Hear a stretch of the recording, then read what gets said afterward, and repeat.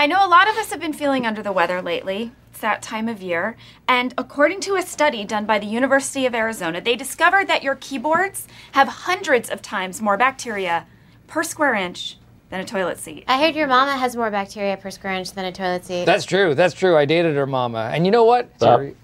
All right. One of the simplest ways to cut down on the spread of germs is to use something called the vampire cough. Did you say vampire? Oh, no. It's just that if a vampire had to cough, he would do it like this. Right. And ruin their cloaks? Do you have any idea how expensive wool is in Transylvania? Because of the euro. Well, other things you can do to help cut down on the spread of disease are to wash your hands regularly, don't come in if you're sick, and get your flu shot. Also, I'm going to set up hand sanitizing stations around the office. No. They will cost you your life. Elaborate. The worst thing you can do for your immune system is to coddle it. They need to fight their own battles. If Sabre really cared about our well-being, they would set up hand desanitizing stations. A simple bowl at every juncture filled with dirt, vomit, fecal matter. Exposing yourself to germs is the best way to make yourself stronger. So by that rationale, if I had to sneeze, I should just sneeze on you. Yes, I would welcome it. You're welcome. The principle is sound. To avoid illness, expose yourself to germs, enabling your immune system to develop antibodies. I don't know why everyone doesn't do this. Maybe they have something against living forever. Hey everyone, this is Henrik from Empire in the UK. You're listening to Jay Scott on The Hook Rocks.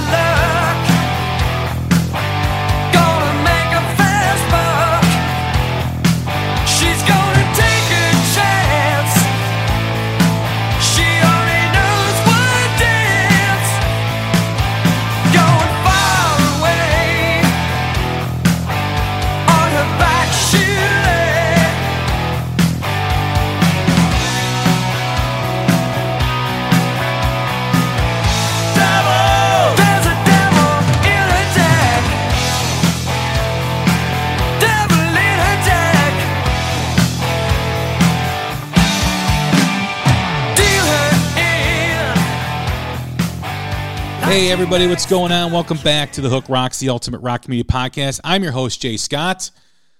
I'll be with you along the way here, as I always am. I appreciate you listening. Don't forget to check us out on Pantheon Podcast, the music network of podcasts. A bunch of great hosts on that platform. You've got Carmen Apiece, Vinny Appice, Mistress Carrie out in Boston, the Shout Out Loudcast, Cobras and Fire, Martin Popoff, a whole bunch of other music-related podcasts that you should all be listening to, and give them a quick listen and see if you like them. So you can subscribe to us on any podcast platform wherever you're listening. You can like us on Facebook, follow us on Twitter, and enjoy our conversation, our music commentary, music interviews that we do. We focus on new rock, classic rock, and things that are affecting rock music in general and as we move forward here. So write us a review if you're so inclined, if you enjoy what you're listening to. We always appreciate the feedback. And we have another great interview today, a band that I have, been listening to since probably the mid-'80s in Chicago, a Canadian band, a band that, in my opinion, does not get the recognition they deserve. I know Iron Maiden, Steve Harris is a huge fan of this band.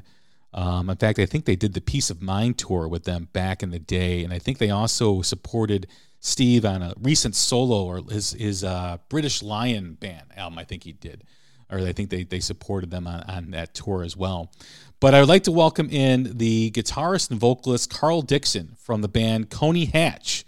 What's going on, Carl? How are you? I'm good, Jay. It's nice to be here. Thanks for calling in. Hey, man, I appreciate you doing this. Thank you. It's a pleasure to talk with you, learn more about you, learn more about this new live album that you got coming out. So, Yeah, this is pretty exciting stuff for me. Cool. We always start the same way.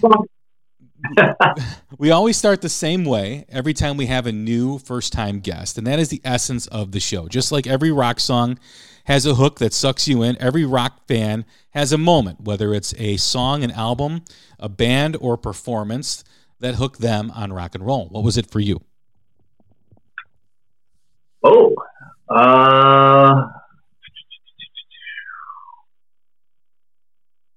I suppose. I can't think of a single moment, except if you count rock and roll as being when I started playing an instrument. When I began playing piano at age of 3, by ear to the national anthem on TV each morning, when they used to start the broadcast day by playing the national anthem. I'd be playing along by ear when I was 3 years old on the home piano, and my parents got me started in music lessons from there. So that must be where it began. For rock and roll, I was taking in music continually through the late 60s, when the big explosion of rock really happened, with the most famous and timeless bands coming onto the scene. Of course, the Beatles and the Stones were a little before that, of course. But the first record I ever bought with my own money was our Canadian Beatles, the Guess Who, and their single "Laughing," which I got the 45 of "Laughing" and the other hit "Undone" on the flip side. So maybe that's a traceable moment. Interesting. Where did it go from there? You heard, you started playing piano. The Guess Who was, very influential in getting your journey going in rock music. When did it become you wanted to pick up a guitar and learn how to play guitar? Well, I began with that when I was seeing all the bands on TV and hearing the music on the radio that I love, Creedence and the Guess Who was on the radio, the Beatles, the Stones, all the great stuff from the late 60s, and the hit radio. I remember the Grassroots, Temptation Eyes really gave me chills, and the top 40 at that time was just full of great music. So I wanted to learn to play guitar like that. So when I was 10, I insisted I had to give up the piano and switch to guitar. So I got a hand-me-down guitar from my uncle, and my parents sent me to lessons for that, and I just hated it. Partly the crummy guitar, partly I was just unprepared for what a big gap there was between me as a beginner on guitar and the music I love to listen to. And the third thing was that it was difficult to play that crummy instrument that my uncle had given me because he didn't want it anymore. So it was a bit discouraging. And the folk music that our teacher was getting us to learn. There's an old fishing song from Newfoundland called "Jack Was Every Inch a Sailor," for instance. That was one of the songs we learned. And "Little Boxes," the Pete Seeger song. And, oh boy, she was a folkie from the 50s who was now just passing along the folky music to the next generation of kids. And I just didn't get anything out of it. So gave it up and switched to drums after that.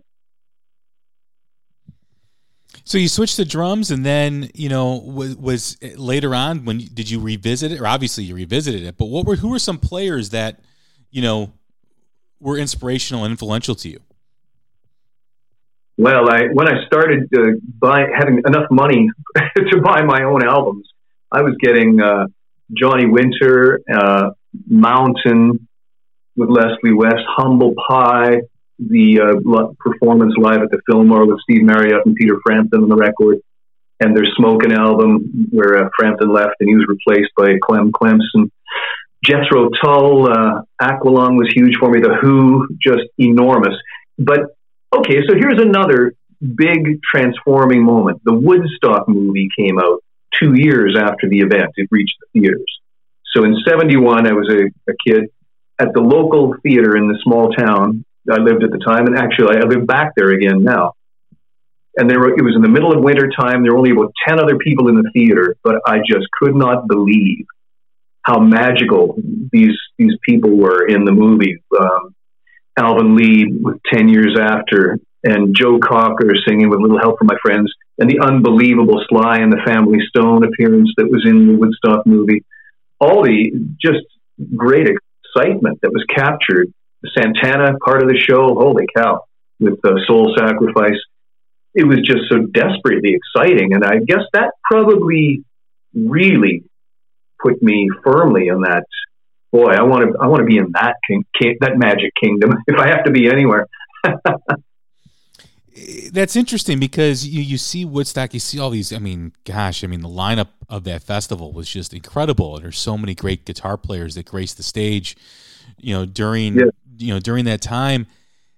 And also, you got to see bands perform, too, as well. I always look at the moment for me when I was a kid watching the US Festival in California as that moment where I saw Triumph and Judas Priest and Ozzy and Scorpions and Van Halen. Is like, wow, like look at these guys. Because, we didn't have the internet back then. I know young people who are listening probably can't believe that, but we didn't have the accessibility that people have today where, hey, I want to go see what this was like in 19 so-and-so, or I want to see what this band's doing on tour. I want to go look up set lists and see what songs they're playing.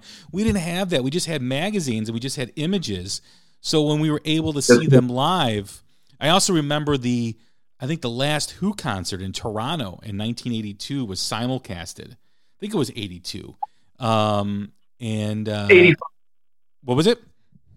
It was 85. It was 85. Okay.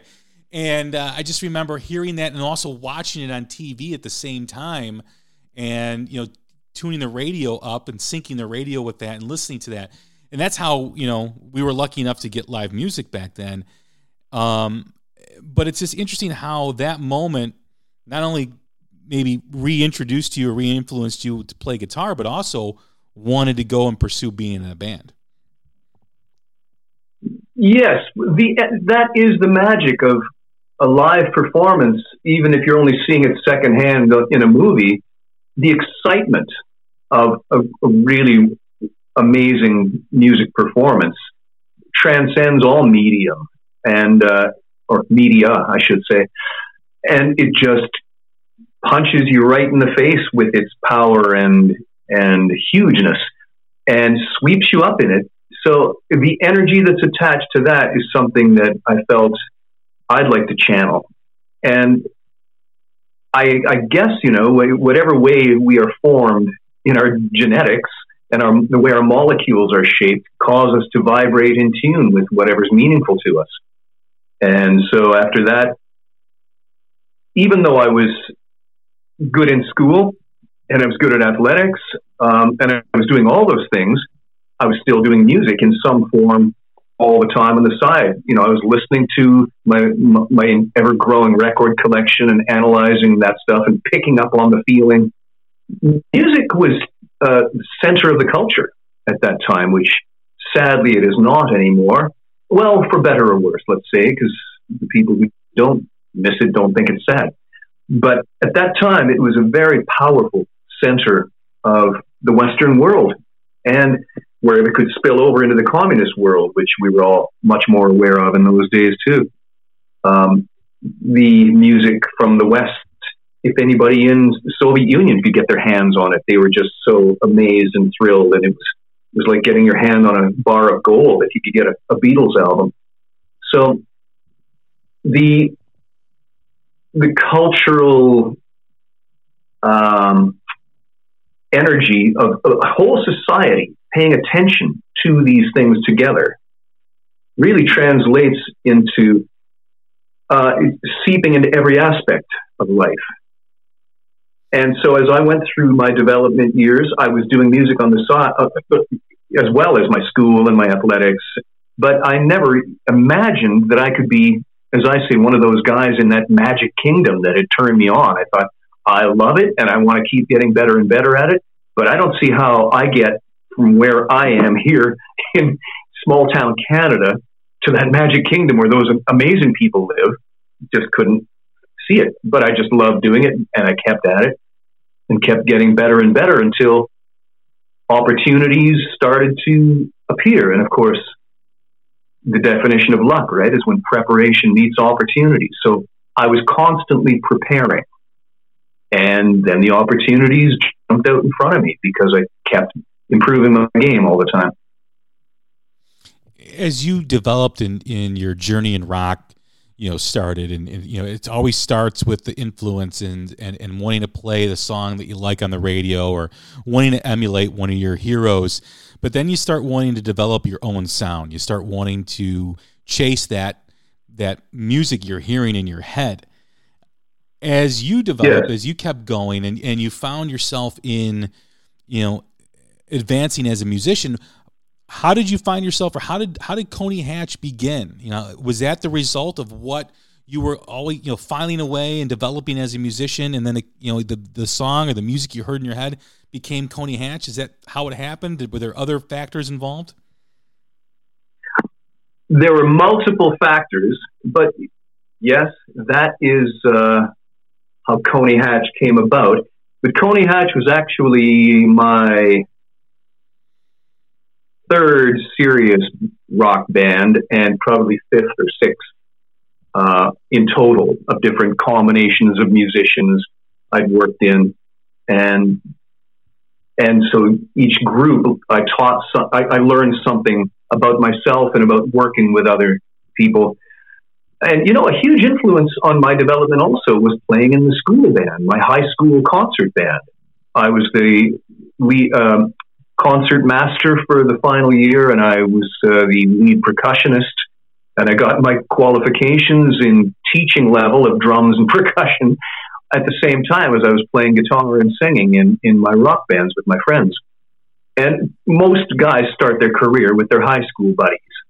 You find other guys in your school that also like the music you like, and so you find a drummer, you find a guitar player, you find a bass player, you find someone who will sing, and then you take your first baby steps that way. And so some of my high school friends, who weren't my friends so much until we became a band, we just saw each other in the halls.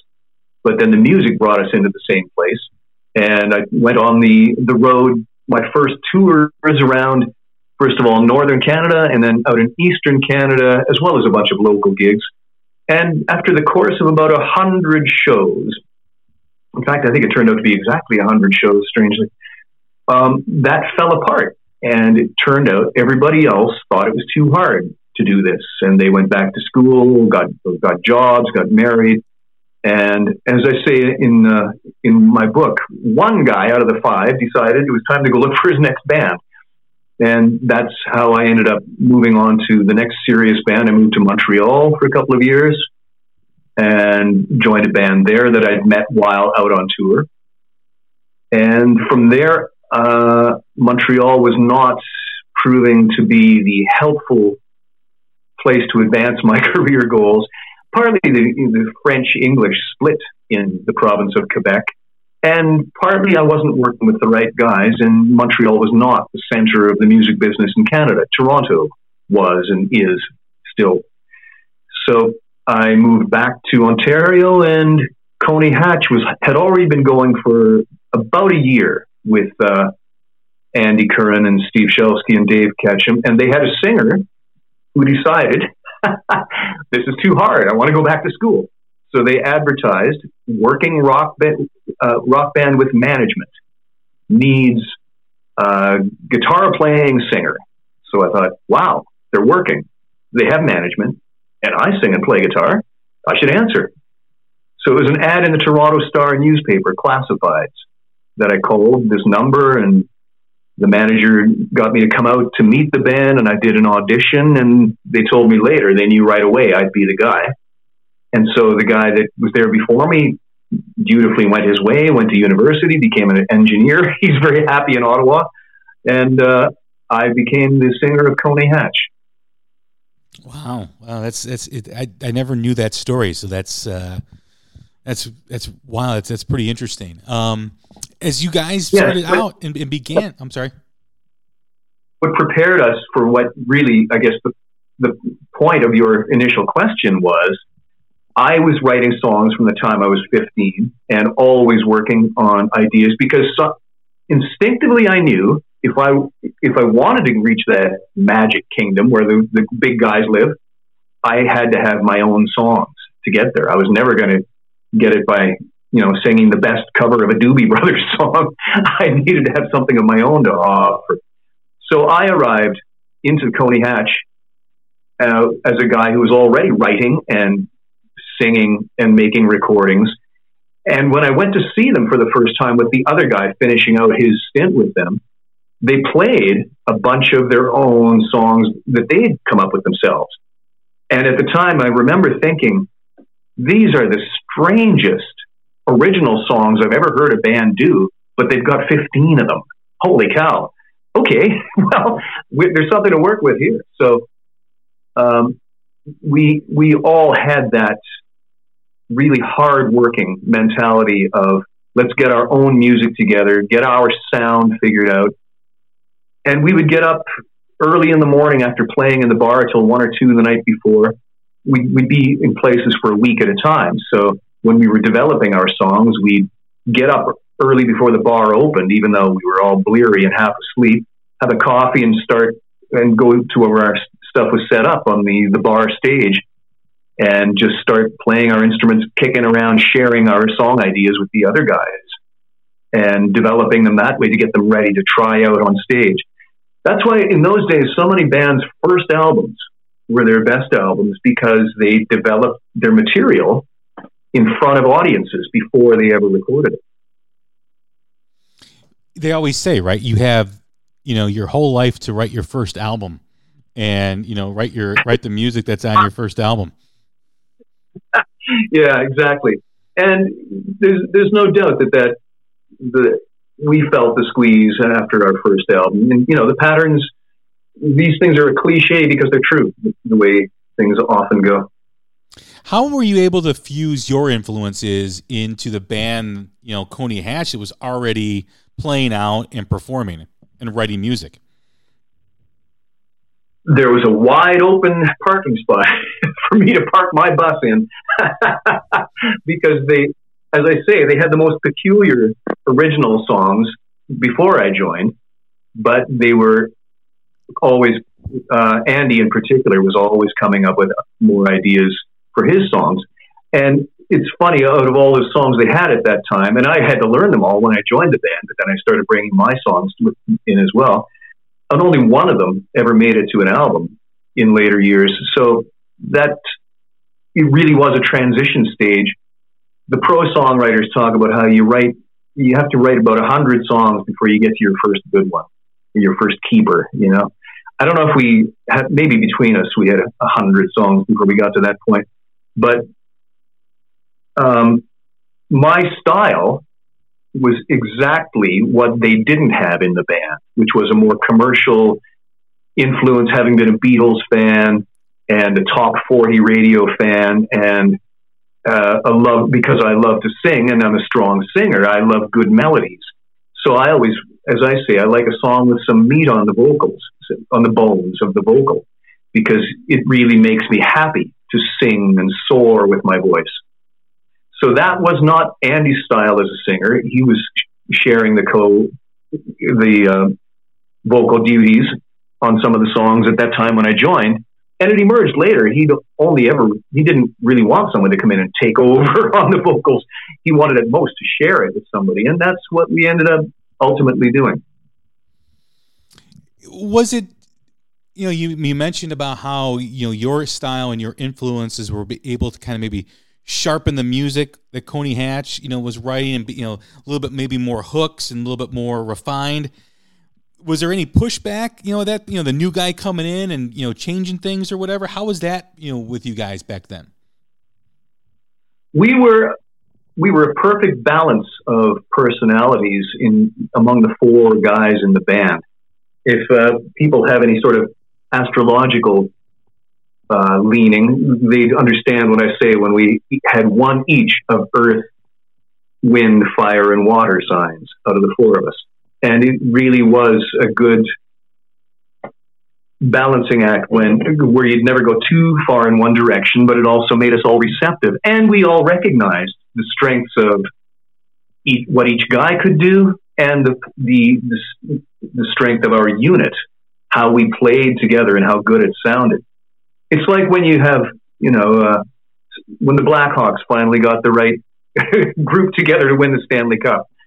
Your team's just shuffling along until you get that one element that you were missing that makes the difference.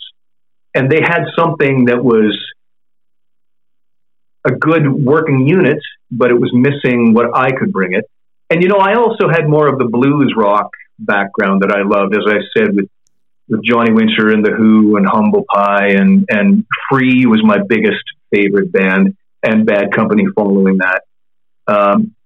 So I had a lot of that in my playing and my singing approach.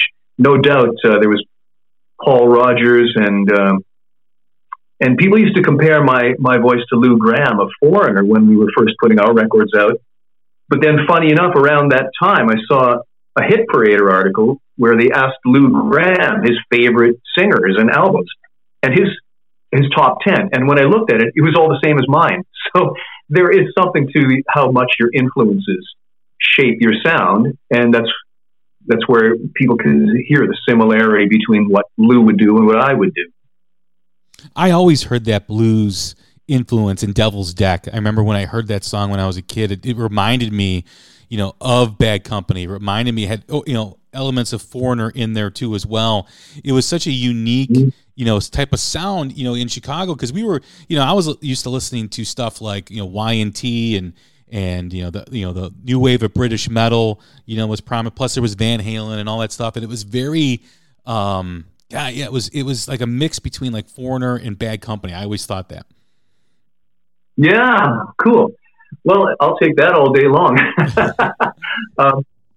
But I guess I was just a kid growing up in Northern Ontario, up at Sault Ste. Marie is where I started, and yet that music and especially the bluesy, more mournful or not mournful, but I don't know, sad songs or the ones with that real anguish in them always really spoke to me.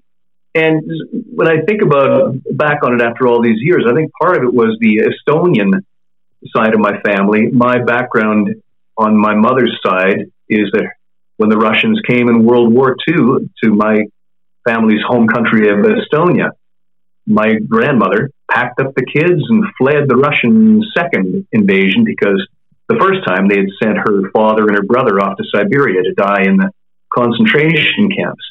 So I think there's a little of that undercurrent in my outlook on the world ever since I was a child, where I heard of these stories and that there's a sadness even in the sunniest days that sticks to people from those backgrounds. And of course, the blues is for explaining that, isn't it?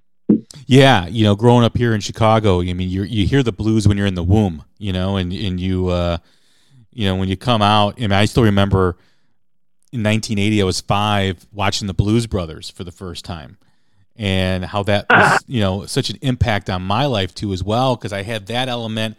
Plus, my grandfather was a lounge piano player back in the days of the speakeasies, so he liked all that big band stuff. So I had all these different types of influences, circling me when I was a kid, and I settled in on rock and roll because that's what the neighborhood older kids were, the older kids in the neighborhood were all listening to. And that's the value of having a variety of influences. You get a richer end result in the person, in the musical outlook of the person who takes in a variety of influences.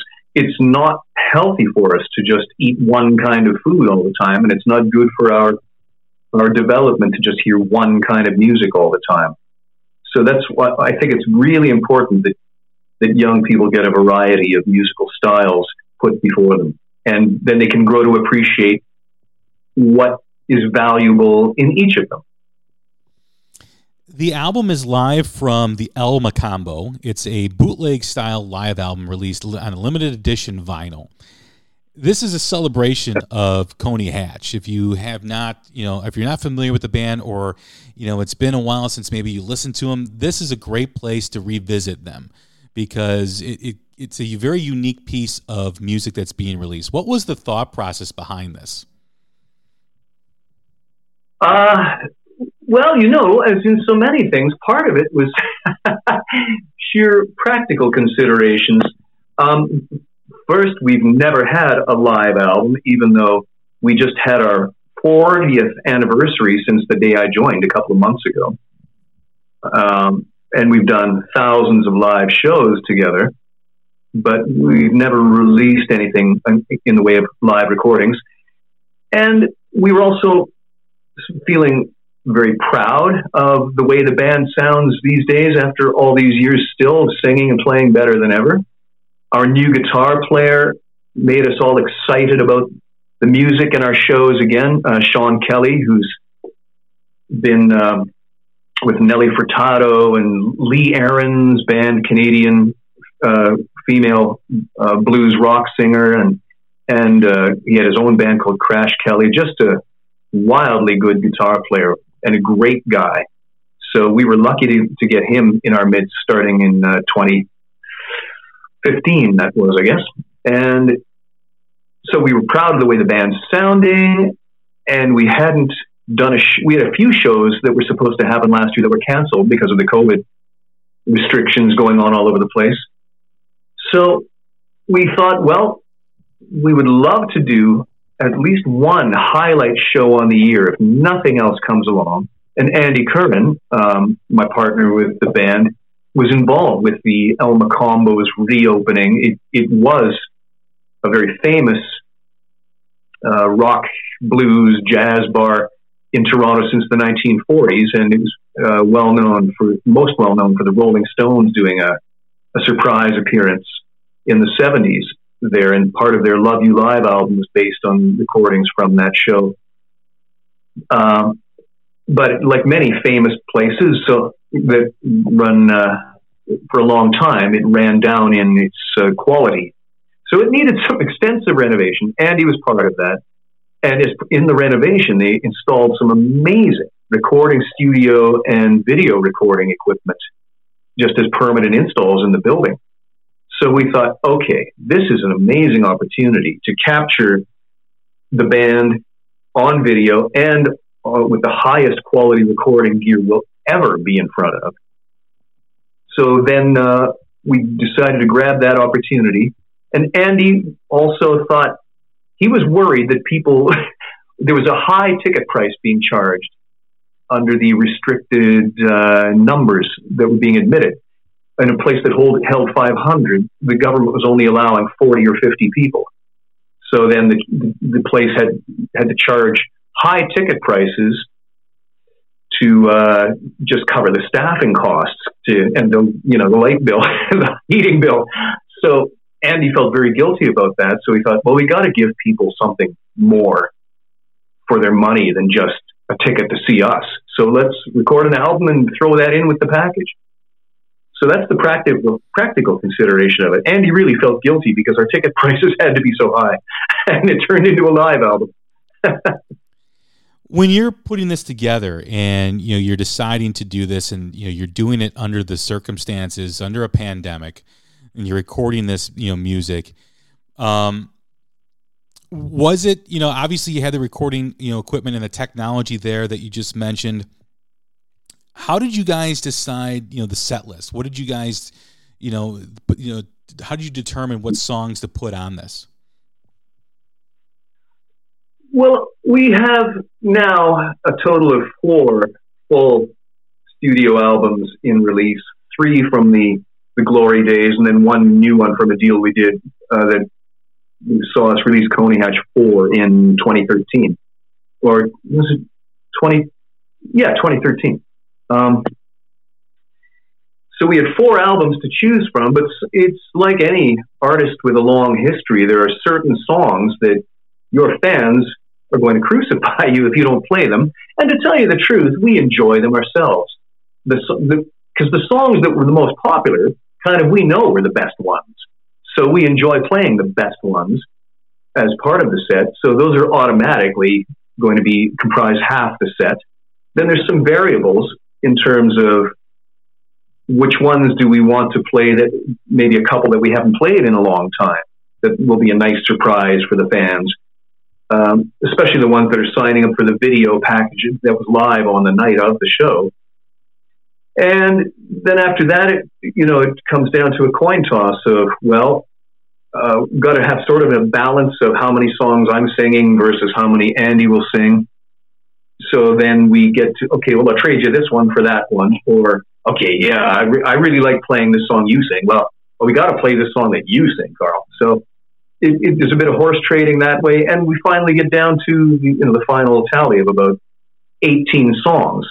On a night like that, as opposed to many festival things, we got to choose how long our set would be. And so we ran it to about 90 minutes, as opposed to a lot of festivals where you have to be off in an hour and you do a compressed, hurry-up version of your song list.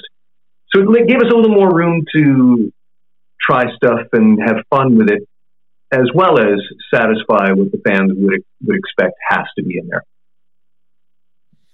What are your thoughts on live streaming? I mean, this is a very, it's been around for a while, but it's being utilized now as a very important piece for bands to stay in front of their fans, make some money because they couldn't tour last year. Obviously, the technology has improved even since last year. We started doing this on a regular basis, or bands started doing it on a regular basis at the beginning of the pandemic, and now sound systems are better, the technology is better, Live Nation's dumping a lot of money into the technology. My thoughts are that this is here to stay for a long time.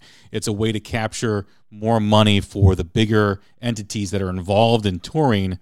And let's face it, money talks. And we talked at the beginning of the episode about your experience watching Woodstock, my experience watching the US Festival. I know there's some pushback from fans saying it will never replace the live experience, and they're right. But it's also a way to be a gateway to a young fan, like you were watching Woodstock, like I was watching the US Festival, into becoming a fan of rock music. I see all the points that you're making there as true and logical. My hope is that it will become what they call an ancillary experience, a way for fans and the mildly curious to see a band without the full commitment of getting dressed up and getting in the car and going down to the stadium and fighting through the crowd. Although that's all part of the experience of live shows as well. I think it is here to stay, but I do hope that it's just as an additional way to enjoy bands and their music. Even if it eradicates the live experience, it can never replace it. Meaning, it'll never be that experience.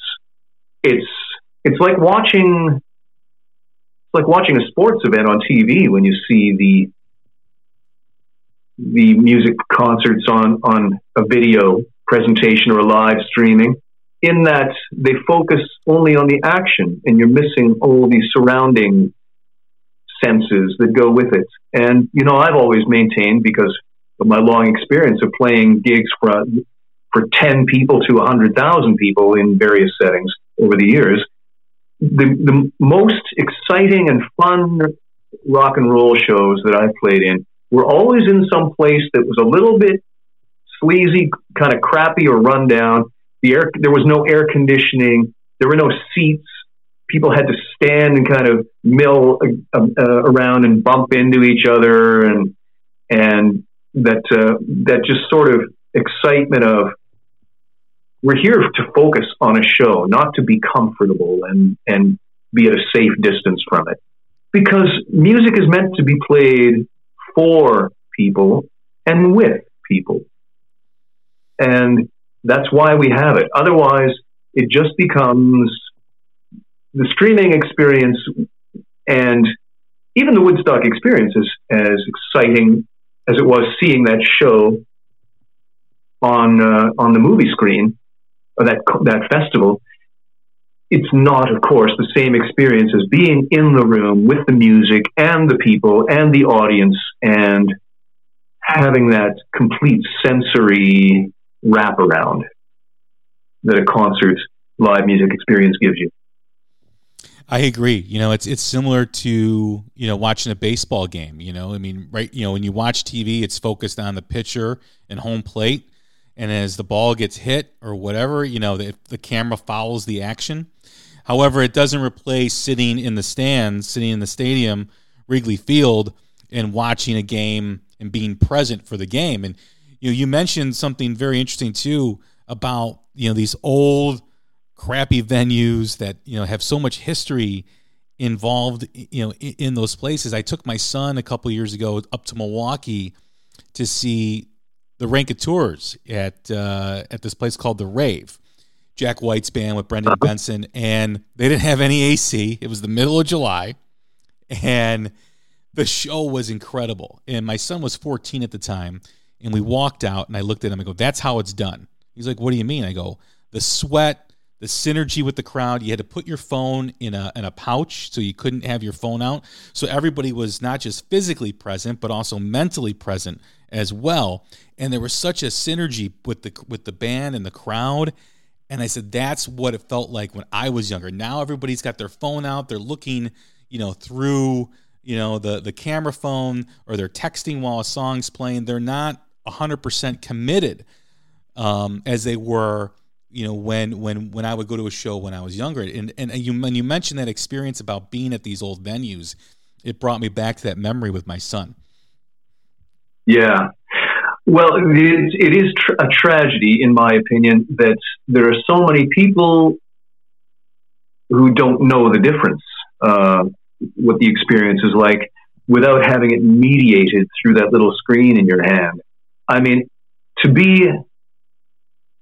attend the concert of some legendary performer and stand with them staring at the screen instead of at them, and having that between you and the experience of their energy, to me is the biggest waste of, it's throwing away 50% of the experience to focus on that little screen in your hand and experience it through that.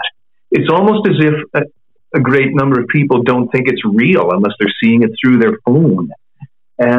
Or they think they need to capture it and share it with somebody when they're done, or they'll always have a souvenir of it, like the way we used to put concert ticket stubs away in a drawer.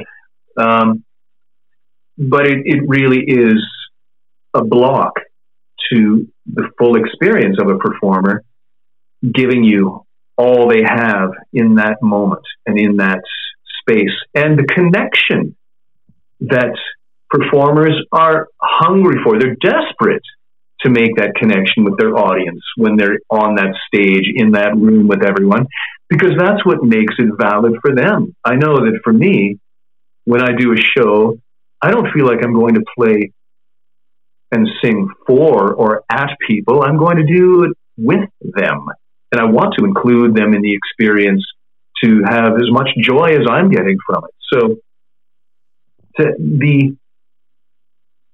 the screens in people's hands, are the devices rather, are one terrible thing. But, the step less than that I mentioned to begin with, the comfort of sitting in an air-conditioned lounge in a cushy chair, sitting back while some guy's trying to pour his heart and soul out to you, that's never going to fly.